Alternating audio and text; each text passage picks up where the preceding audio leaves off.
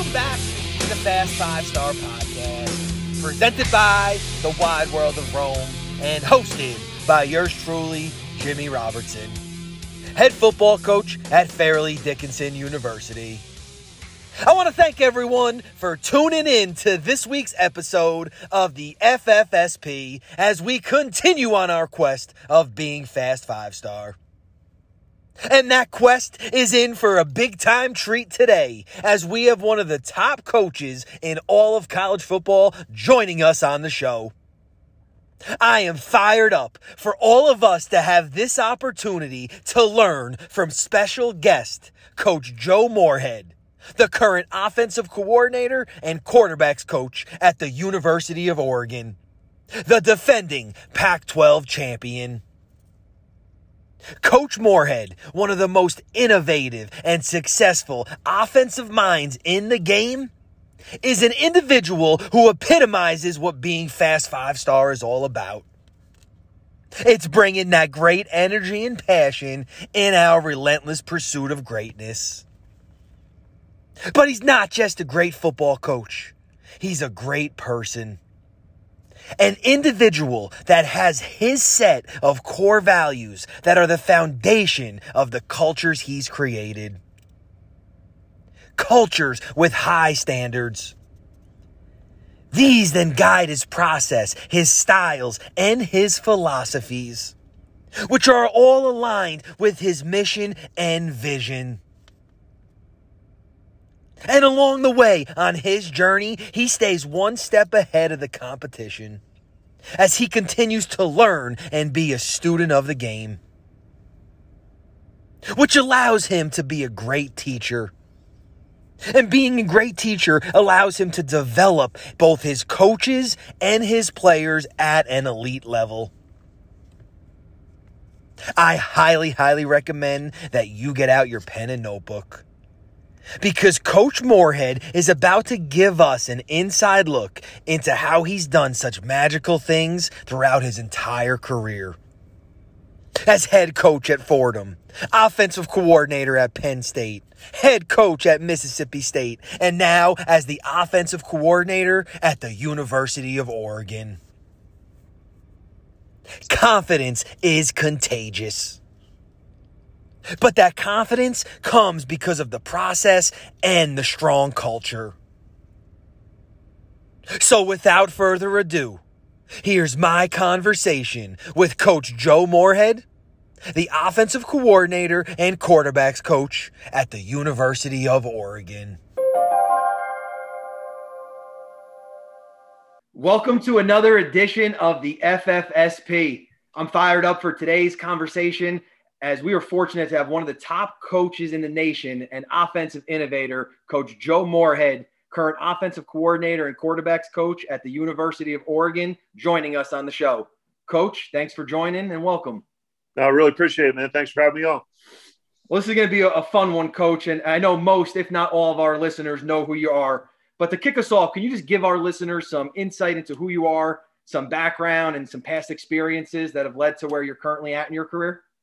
Yeah, I probably don't want to go back too deep, but, grew up in Pittsburgh, youngest of three, had an older brother, played college basketball, older sister. Dad was a blue-collar guy, worked in a steel mill, always carried a second job as, was a janitor, bartender. He sent us all through Catholic school. Mom was a stay-at-home, with us, with the kids. Played football, basketball, and baseball growing up, went to Pittsburgh Central Catholic. From there went to Fordham. Was a 3-year starter there. Also played a year of baseball and pitched my last year. From there went to play a season in the EFAF for the Munich Cowboys. Came back, had a couple of tryouts, free agent day with the Steelers, didn't make it. A couple Canadian workouts. Did end up getting into a camp with the Arena League with the Milwaukee Mustangs. Got into one game in the preseason. Did fairly well, but got cut prior to the start of the season. And I think when you get cut from the Arena League, that's a pretty good indicator that you're not going to make the NFL and it's time to move on with your life's work. So I had an English degree and kind of really wasn't sure what I wanted to do because I had always kind of envisioned that I was going to, continue playing football, or baseball for the longest time possible. And, took a job, as a sports writer because I had an English degree, but simultaneously knew that was a job. It wasn't a calling. And, just went to my local library when the Dewey Decimal System still existed and you could look things up and find books in the library. You didn't have to go online, but essentially researched every 1A and 1AA program in the country, wrote a form letter, sent a resume, got 250 rejection letters, did it again. And, one day out of the blue, I literally didn't know how I even got into coaching. But my high school was on Pitt's campus and completely out of the blue that they were creating a recruiting graduate assistant position. And the recruiting coordinator, Kurt Signetti, who's the head coach at James Madison now, and, has been at IUP, been at Alabama, really great coach and great person, called me and asked me if I'd be interested in interviewing. I drove out the next day and, got the job, and kind of the rest went from there. Yeah, it's definitely a calling, as you said. That's why we all do it. And I got to ask you, Coach, you played in Germany for the Munich Cowboys. I played in Germany for 2 seasons, actually against the Munich Cowboys. My second year, we had a ton of guys that formerly played for the Munich Cowboys. So a great connection there. But what was your experience like for the season you played over there? I'd say unique, but fun was the best way to describe it. It certainly wasn't you may be too young to remember the World League of American Football, kind of probably a notch below that, but you had a certain number of American players on the team. And the rest of it was comprised of German guys who really, loved the game of football. And it ranged anywhere from we went to play in Hamburg and there were probably 35,000 people in the stands to, playing a game in Stuttgart where there were maybe 100 people in the stands. So, but at the end of the day, all of us as competitors and guys who love the game, it was a chance to extend our careers and keep playing and see a place in the world that, probably wouldn't have been privy to otherwise. Yeah, that's exactly how I explain it to people too. It's you get to do something you love, you get an all expense paid trip to go out there, and you're surrounded by other people that truly love the game, because the Germans and Europeans, most of them aren't making money, and if they are, it's not much at all. So you're actually doing it for the love. And along your journey, Coach, and we'll dive into your journey and all the stops you've had. But have you had some mentors along the way that have taught you things?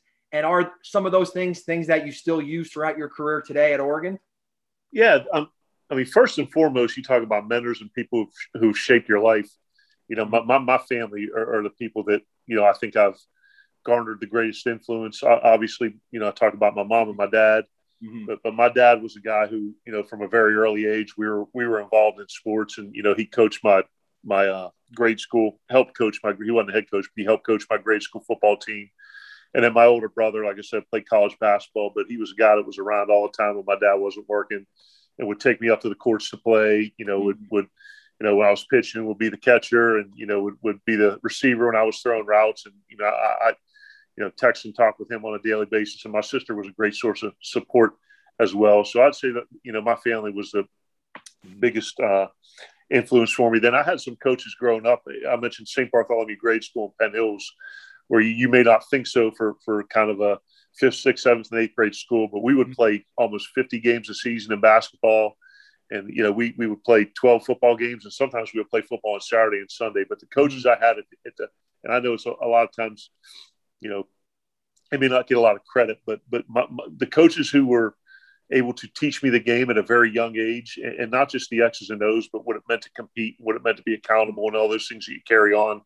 I'd say those are my greatest influences, heading into high school and college. And then, my college head coach, Nick Quartero, was also my position coach. And then you could go stop at every place you've been. And I'd probably say that's where you get most of your, influence as it pertains to coaching football.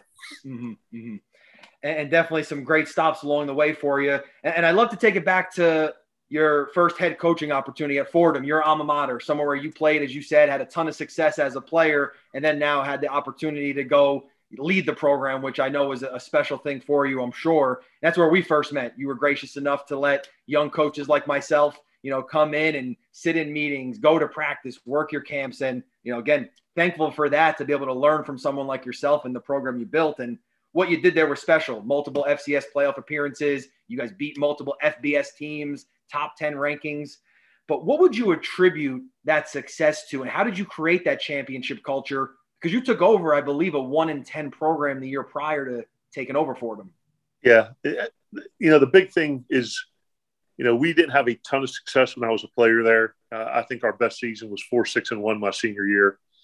And always felt that there was a tremendous amount of unrealized potential at a place like Fordham. And I mean, you're right there. I mean, you wonderful school, great academics, in the heart of New York City. And, the fact that I was able to come, back to Fordham and really help elevate the program to heights that were previously, unattained, as you mentioned, whatever it was, our 38-13 record, highest ranking in school history, Patriot League championship, 3 straight playoff appearances, beat Temple, and with Coach Roll and all those great players they had. We were very fortunate. One on the last play of the game, beat Army when Coach Monk was there.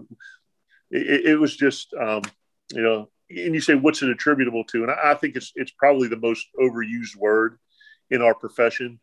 But when it's right, it's right. And I think the culture that we established there and that I learned from different places along the way and continue to implement it, I think that was, along with having great coaches and great players and a lot of support from administration, I think we really instilled a pretty solid culture there. Yeah.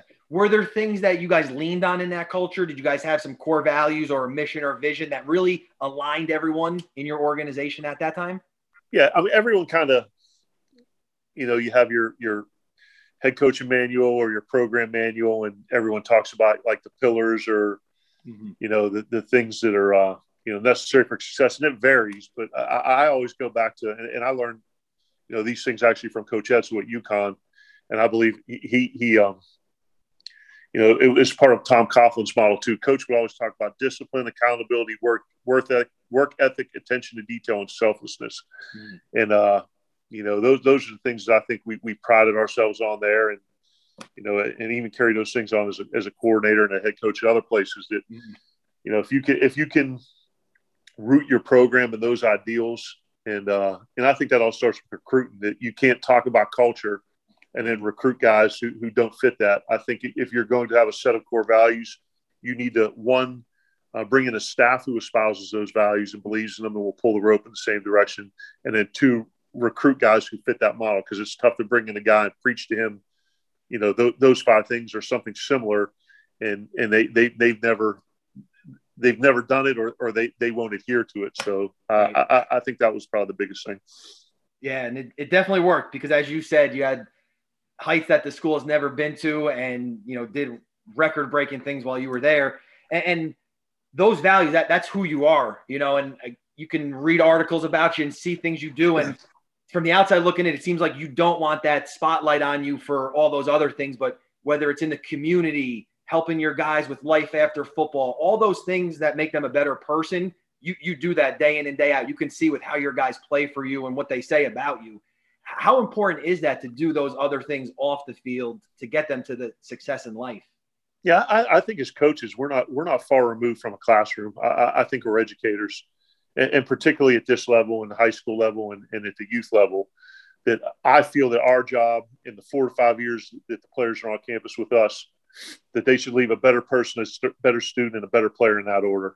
And they don't care how much you know until they know how much you care. So when guys see that you are invested in their development as a person and as a student, and that you're willing to do the things that are necessary to help sustain them with the habits that will provide a quality life for them once football is over, then I think, I don't want to say the football part comes easy, but they're more willing to listen to what you have to say. When they know that, you truly care about them. And that's, this will be year 23, aside from all the championships and all the wins and all the bowls and all those things, those are all great.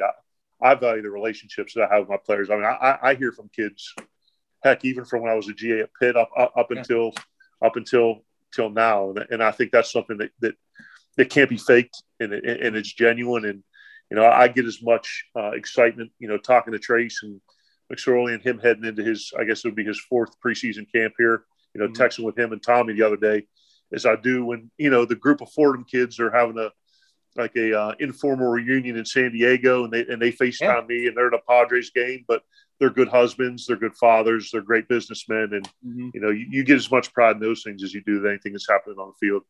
Yeah, it's so true. That stuff is so rewarding, and it goes back to all those core values that you said, the culture that you created at Fordham, that those values you lean on throughout your entire career, whether it's the accountability, the attention to detail, the selflessness, all those things. Your players see you living it, makes it easier for them to buy into it and then live it themselves. So it definitely is rewarding.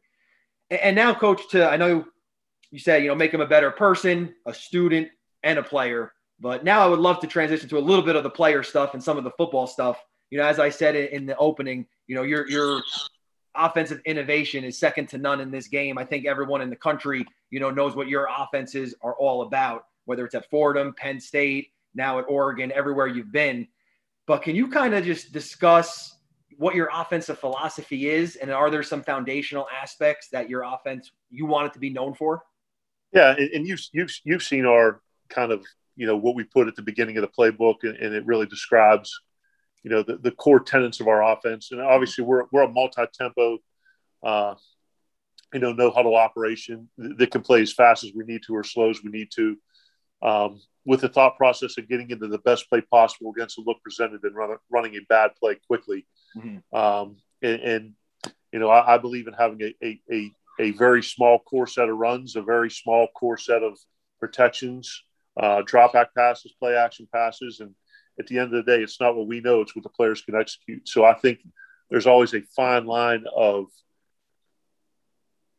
kind of having a system that you believe in that works, but also at the same time making sure that the players can successfully operate that system. Mm-hmm. You don't want to put a square peg in a round hole, and I think that's what the great thing with the flexibility of our system is. It works best with a mobile quarterback, but at the same time, you can kind of piece it together with a guy that's maybe a little less mobile. Or some years we've been run heavy, some years we've been pass heavy. And ideally we're 50. Sorry about the barking dog. Ideally we're 50-50 balance. So I mean, if we were to say that, and we're primary 11 personnel, a multi-tempo spread team with a core set of runs, a core set of protections, a core set of passes, and then obviously in the run game, our ability to be great in the RPO game. And like I said, if you were to describe it, I'd say we're an RPO-based run game that combines a West Coast pass game with the ability and willingness to push the ball down the field. I know that was a lot of kind of description, but I think it probably deserves that kind of detail that you were asking the question. Yeah, no, it's an amazing offense. Again, going back to watching what you did at Fordham and being able to learn a little bit about it and study it, and then being able to sit in on a QB meeting and come to your Penn State practices. It's a system that's built for success because of, I believe, a big part of it, and you kind of alluded to it there, is how you teach it. As you said, it's not what as offensive coordinator right now. It's what your quarterback and what your players know. So are there things that you do to effectively and efficiently install that offense and teach it so your players can play at that instinctive and fast level? Yeah, I think, it goes down to it comes down to a big part of it, I think, is the progressive and sequential teaching that I want our linemen to be able to play with physicality, with precision, and with confidence. And when you're running inside zone and you're running outside zone and maybe counter, maybe a little power sucker, maybe a little pin and pull, but you're dressing it up with all your RPOs and your tags and things like that you want it to present simplistically to the kids to whom you're teaching it, but have a difficulty of presentation to the defense. So I think the way that we're going to install, because there's not a ton of formations. We install our personnel grouping, we install our formations, and the kids understand that. And then we'll put in maybe 2 or 3 base runs per day in camp with the tags that go along with that. And then just continue through that process and really do the same thing with the protections and the routes. And you, like you said, you sat in on the meetings that we don't just call a play some random name that has nothing to do with the actual implementation of the play, that we have, words and L's and R's and groupings and families and concepts and things like that I think make the learning, very, very it's conceptual learning rather than rote memorization. And I think that's allowed our guys to grasp onto it, to understand it better, and really to operate it quickly at a high level. Mm-hmm. No, it definitely is. Again, from the few times getting actually to see it firsthand, it really is. It's, relatable, and it's very teachable to them. And as you said, it looks complex to a defense. They have no idea what you're doing. Part of that's probably, as you said, you guys are primarily 11 personnel, but now you can align in a ton of formations and the defense is guessing. You're not predictable. Hey, they're 11 personnel. They're going to be these two formations in these two plays. No, we're 11 personnel. You guys guess what we're doing because we're running our full offense out of it. And is that one of the reasons you primarily are 11 personnel, to keep the DC on his toes? I think for formational flexibility, and I think from what we've seen, and obviously it limits the amount of looks that you're going to see per formation. So I know what a lot of DCs have gotten to is, they wait to see the formation to make the call, but through the and then we have our ability to check. So the chess pieces are always moving, but with the ability to line in one personnel grouping and line and align in anywhere between 5 to 10 different formations in a game, you may not only see one look to a formation, but you're probably not going to see more than 2 to 3. And I think that helps not only from a game execution standpoint, but from a practice preparation standpoint, where, you align in, iPro and 21 personnel under center, there's, 500 things that you can see, and the blockings and the adjustments, and it's not realistic to practice all that stuff. Right. But when you kind of have a beat on what a defense, may do, relative to the breakdown, it gives you a pretty good chance to, work that stuff in practice. Mm-hmm.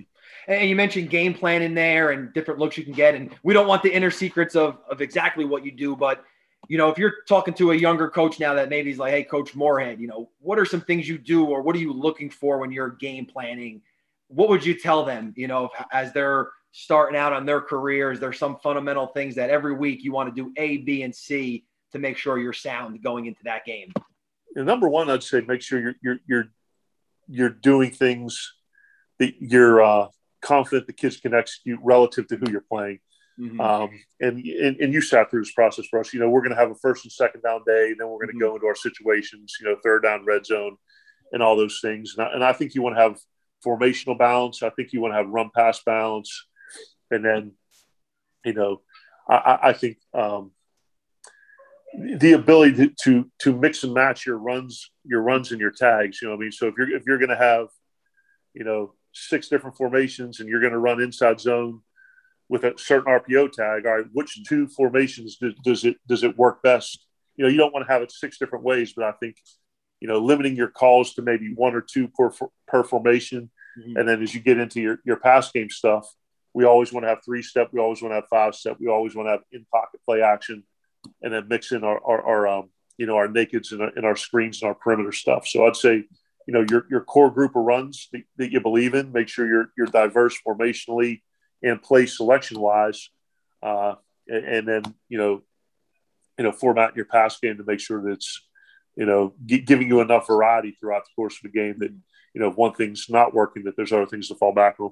Yeah. And you definitely do that. You could tell watching your offenses the last 7-8 years, and we've all seen it. As you said, if something's not working, you could do something else, and you have fun doing it. The stuff that you did with McSorley and Saquon at Penn State, some of the stuff you did at Fordham. I know you've been active in the past on social media, showing different 2-point plays and just some fun momentum changer type stuff that I know your players probably rally around, because that, gives them an opportunity to really have some fun with it. Yeah, I think that's, and going back, I think that confidence is contagious.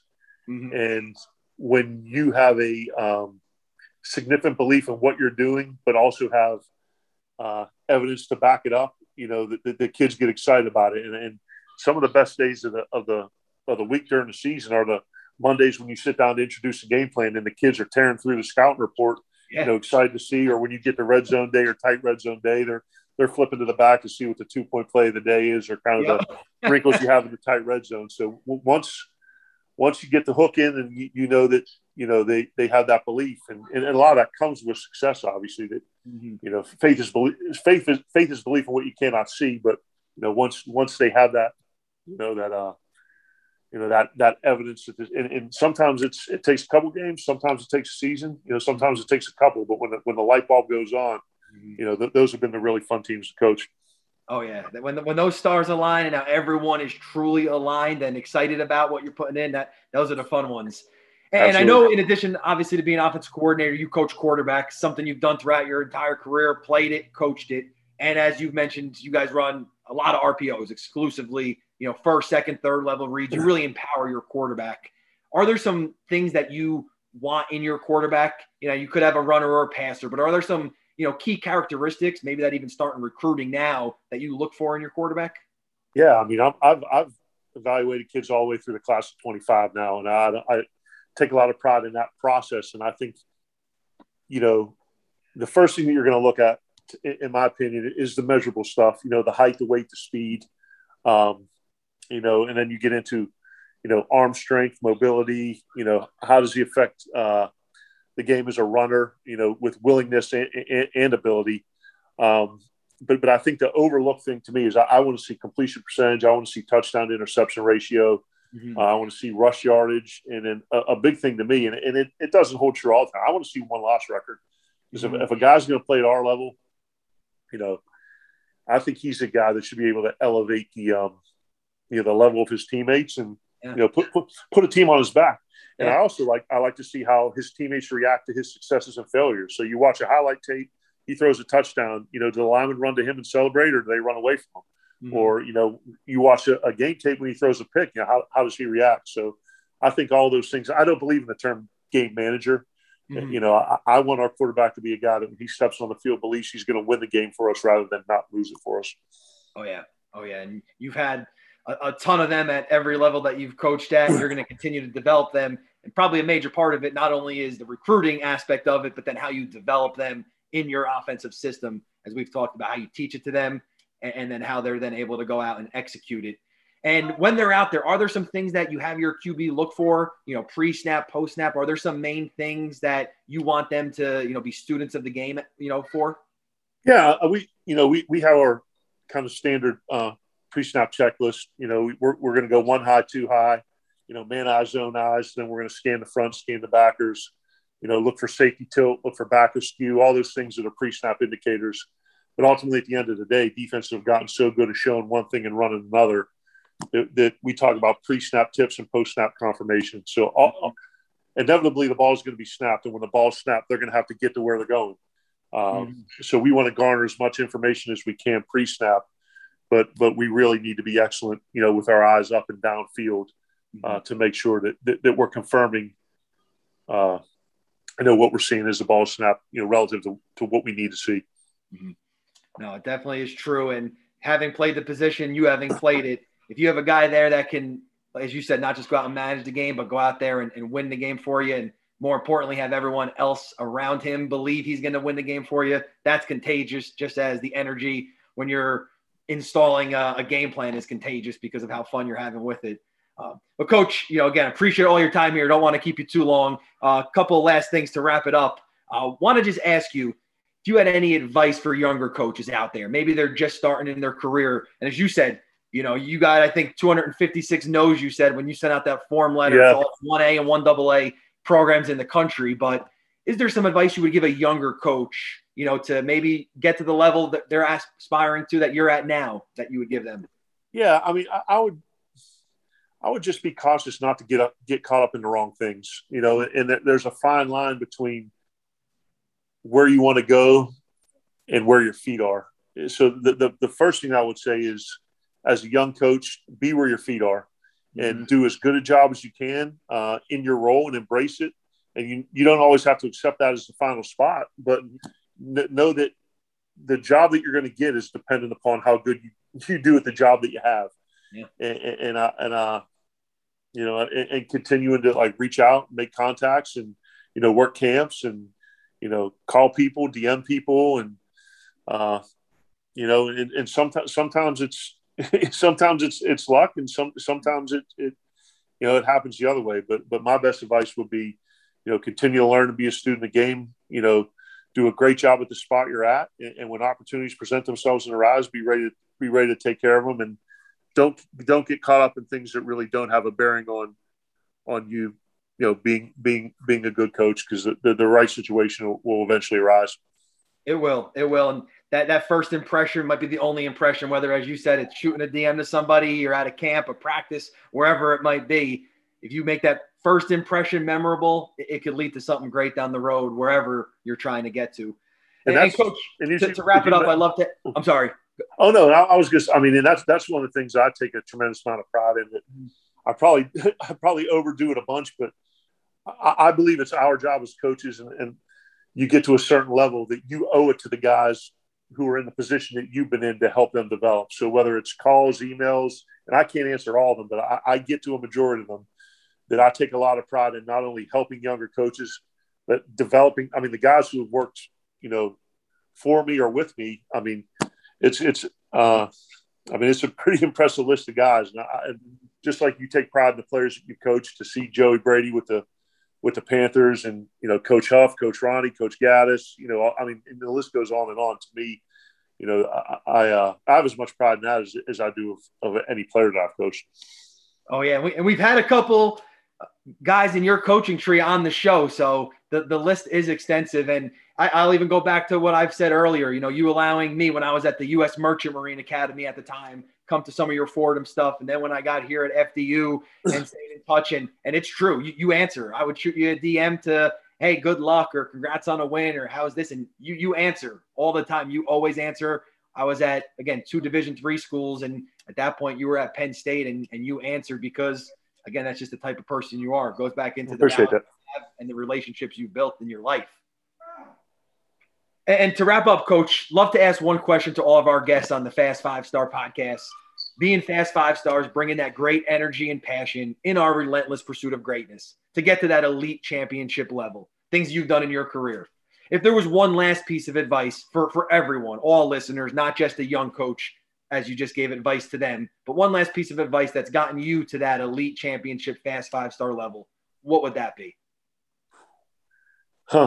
Well, I've been every Division I scholarship school outside of one that I've been at has won a conference championship, and I think we were on our way at the one we had. But that's the thing that I would do is it would probably wouldn't be different advice. Be where your feet are. Yeah. Work as hard as you can.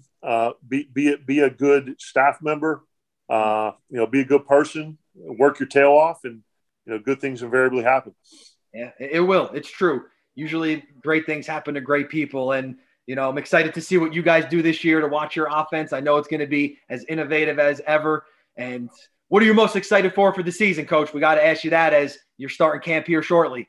Honestly, having a full season. And when I say that, no spring ball last year. I was actually putting some fall camp staff calendar stuff together today. We didn't start fall camp until October 7th last year, which was – you can't. So the fact that we've had a full spring ball, the guys have been here all summer. We're going to have a normal fall camp, and 12 games. That I'm most excited. Aside from the challenge and the competition and having a good team and all that stuff, I'm just. And I know it sounds corny and cliche. I'm excited about the resumption of normalcy, not just for us, but for all of college football. I think we all are. I'll attest to it myself personally. Being fortunate to get promoted to head coach here at FDU February 2020, and we haven't played a game versus outside competition yet, and we're in July 2021. So I think we're all chomping at the bit to have a full season, and excited for it. But Coach, really want to thank you again for all the time you spent with us. I know I learned a ton. I already have a couple pages of notes here in front of me, but thank you again. Good luck on your quest for another Pac-12 championship, just as you guys won last year, and best of luck in the 2021 season. You too, Coach. Go get that first win, man. Excited for you. Sounds good, Coach. Thanks again. All right, brother. Have a great one. You too, man. Wow! What a phenomenal conversation with Coach Joe Moorhead. Confidence is contagious. When you have significant belief in what you're doing and evidence to back it up, then great things will occur. But that confidence is a byproduct of the day-to-day process and culture that Coach Moorhead has created as both a head coach and a coordinator. As he said in our conversation, culture is one of the most overused words in the coaching profession. But when it's right, it's right. And Coach has established and implemented such a strong one everywhere he's been in his career. And a lot of it comes down to the people he surrounds himself with. Both the players, who must fit the culture, starting with the recruiting process, and the coaching staff, who must believe and live the core values and culture every day. This drives the alignment for Coach's organizations and his offenses. This then gives them a chance to invest in the development and build relationships, which, as Coach said, is something he values greatly. These foundational parts of Coach's process and culture then guide his offenses, which are some of the best that college football has ever seen. But it all goes back to the confidence. Confidence is contagious. Coach Moorhead gets his players to play at a confident level because of the structure of his offensive system and the philosophies behind it. Him and his staffs teach and install in such a conceptual way that it's presented in a simple way to their players. But that same presentation is extremely difficult and complex to the opposition. It's a system they believe in, but at the same time, make sure their players can successfully run and execute. And that's what creates that contagious confidence that has allowed them to break records and win tons of ball games. At Fordham, Penn State, Oregon, and everywhere else he's been in his career. Are we doing the same thing to put our players and programs in that same position to be successful? Are we creating that contagious confidence on and off the field? And I want to thank Coach Joe Moorhead for joining us on the FFSP. As we discussed, he's always one who helps other coaches develop, and in fact takes great pride in doing so. I know we all got better today because of him. I want to wish him and the Oregon Ducks the best of luck in the upcoming 2021 season as they look to repeat as Pac-12 champions and contend for a national championship. And I want to once again thank everyone for tuning in to this week's episode of the FFSP. Remember, subscribe to the Fast 5 Star Podcast wherever you listen to your podcasts. On Anchor, on Spotify. Rate it, review it, leave us a comment or a voice message. Follow us on our social media, on Twitter, on Instagram, at Jim Robertson QB, at Fast 5 Star, at Wide World of Rome. Hit us up so we can connect and stay on this journey of being Fast 5 Star together. And I hope everyone has a Fast 5 Star Friday. Be where your feet are, do your job, embrace your role, and be great at it in order to create contagious confidence for all of those around you. And until next week, we are all aboard.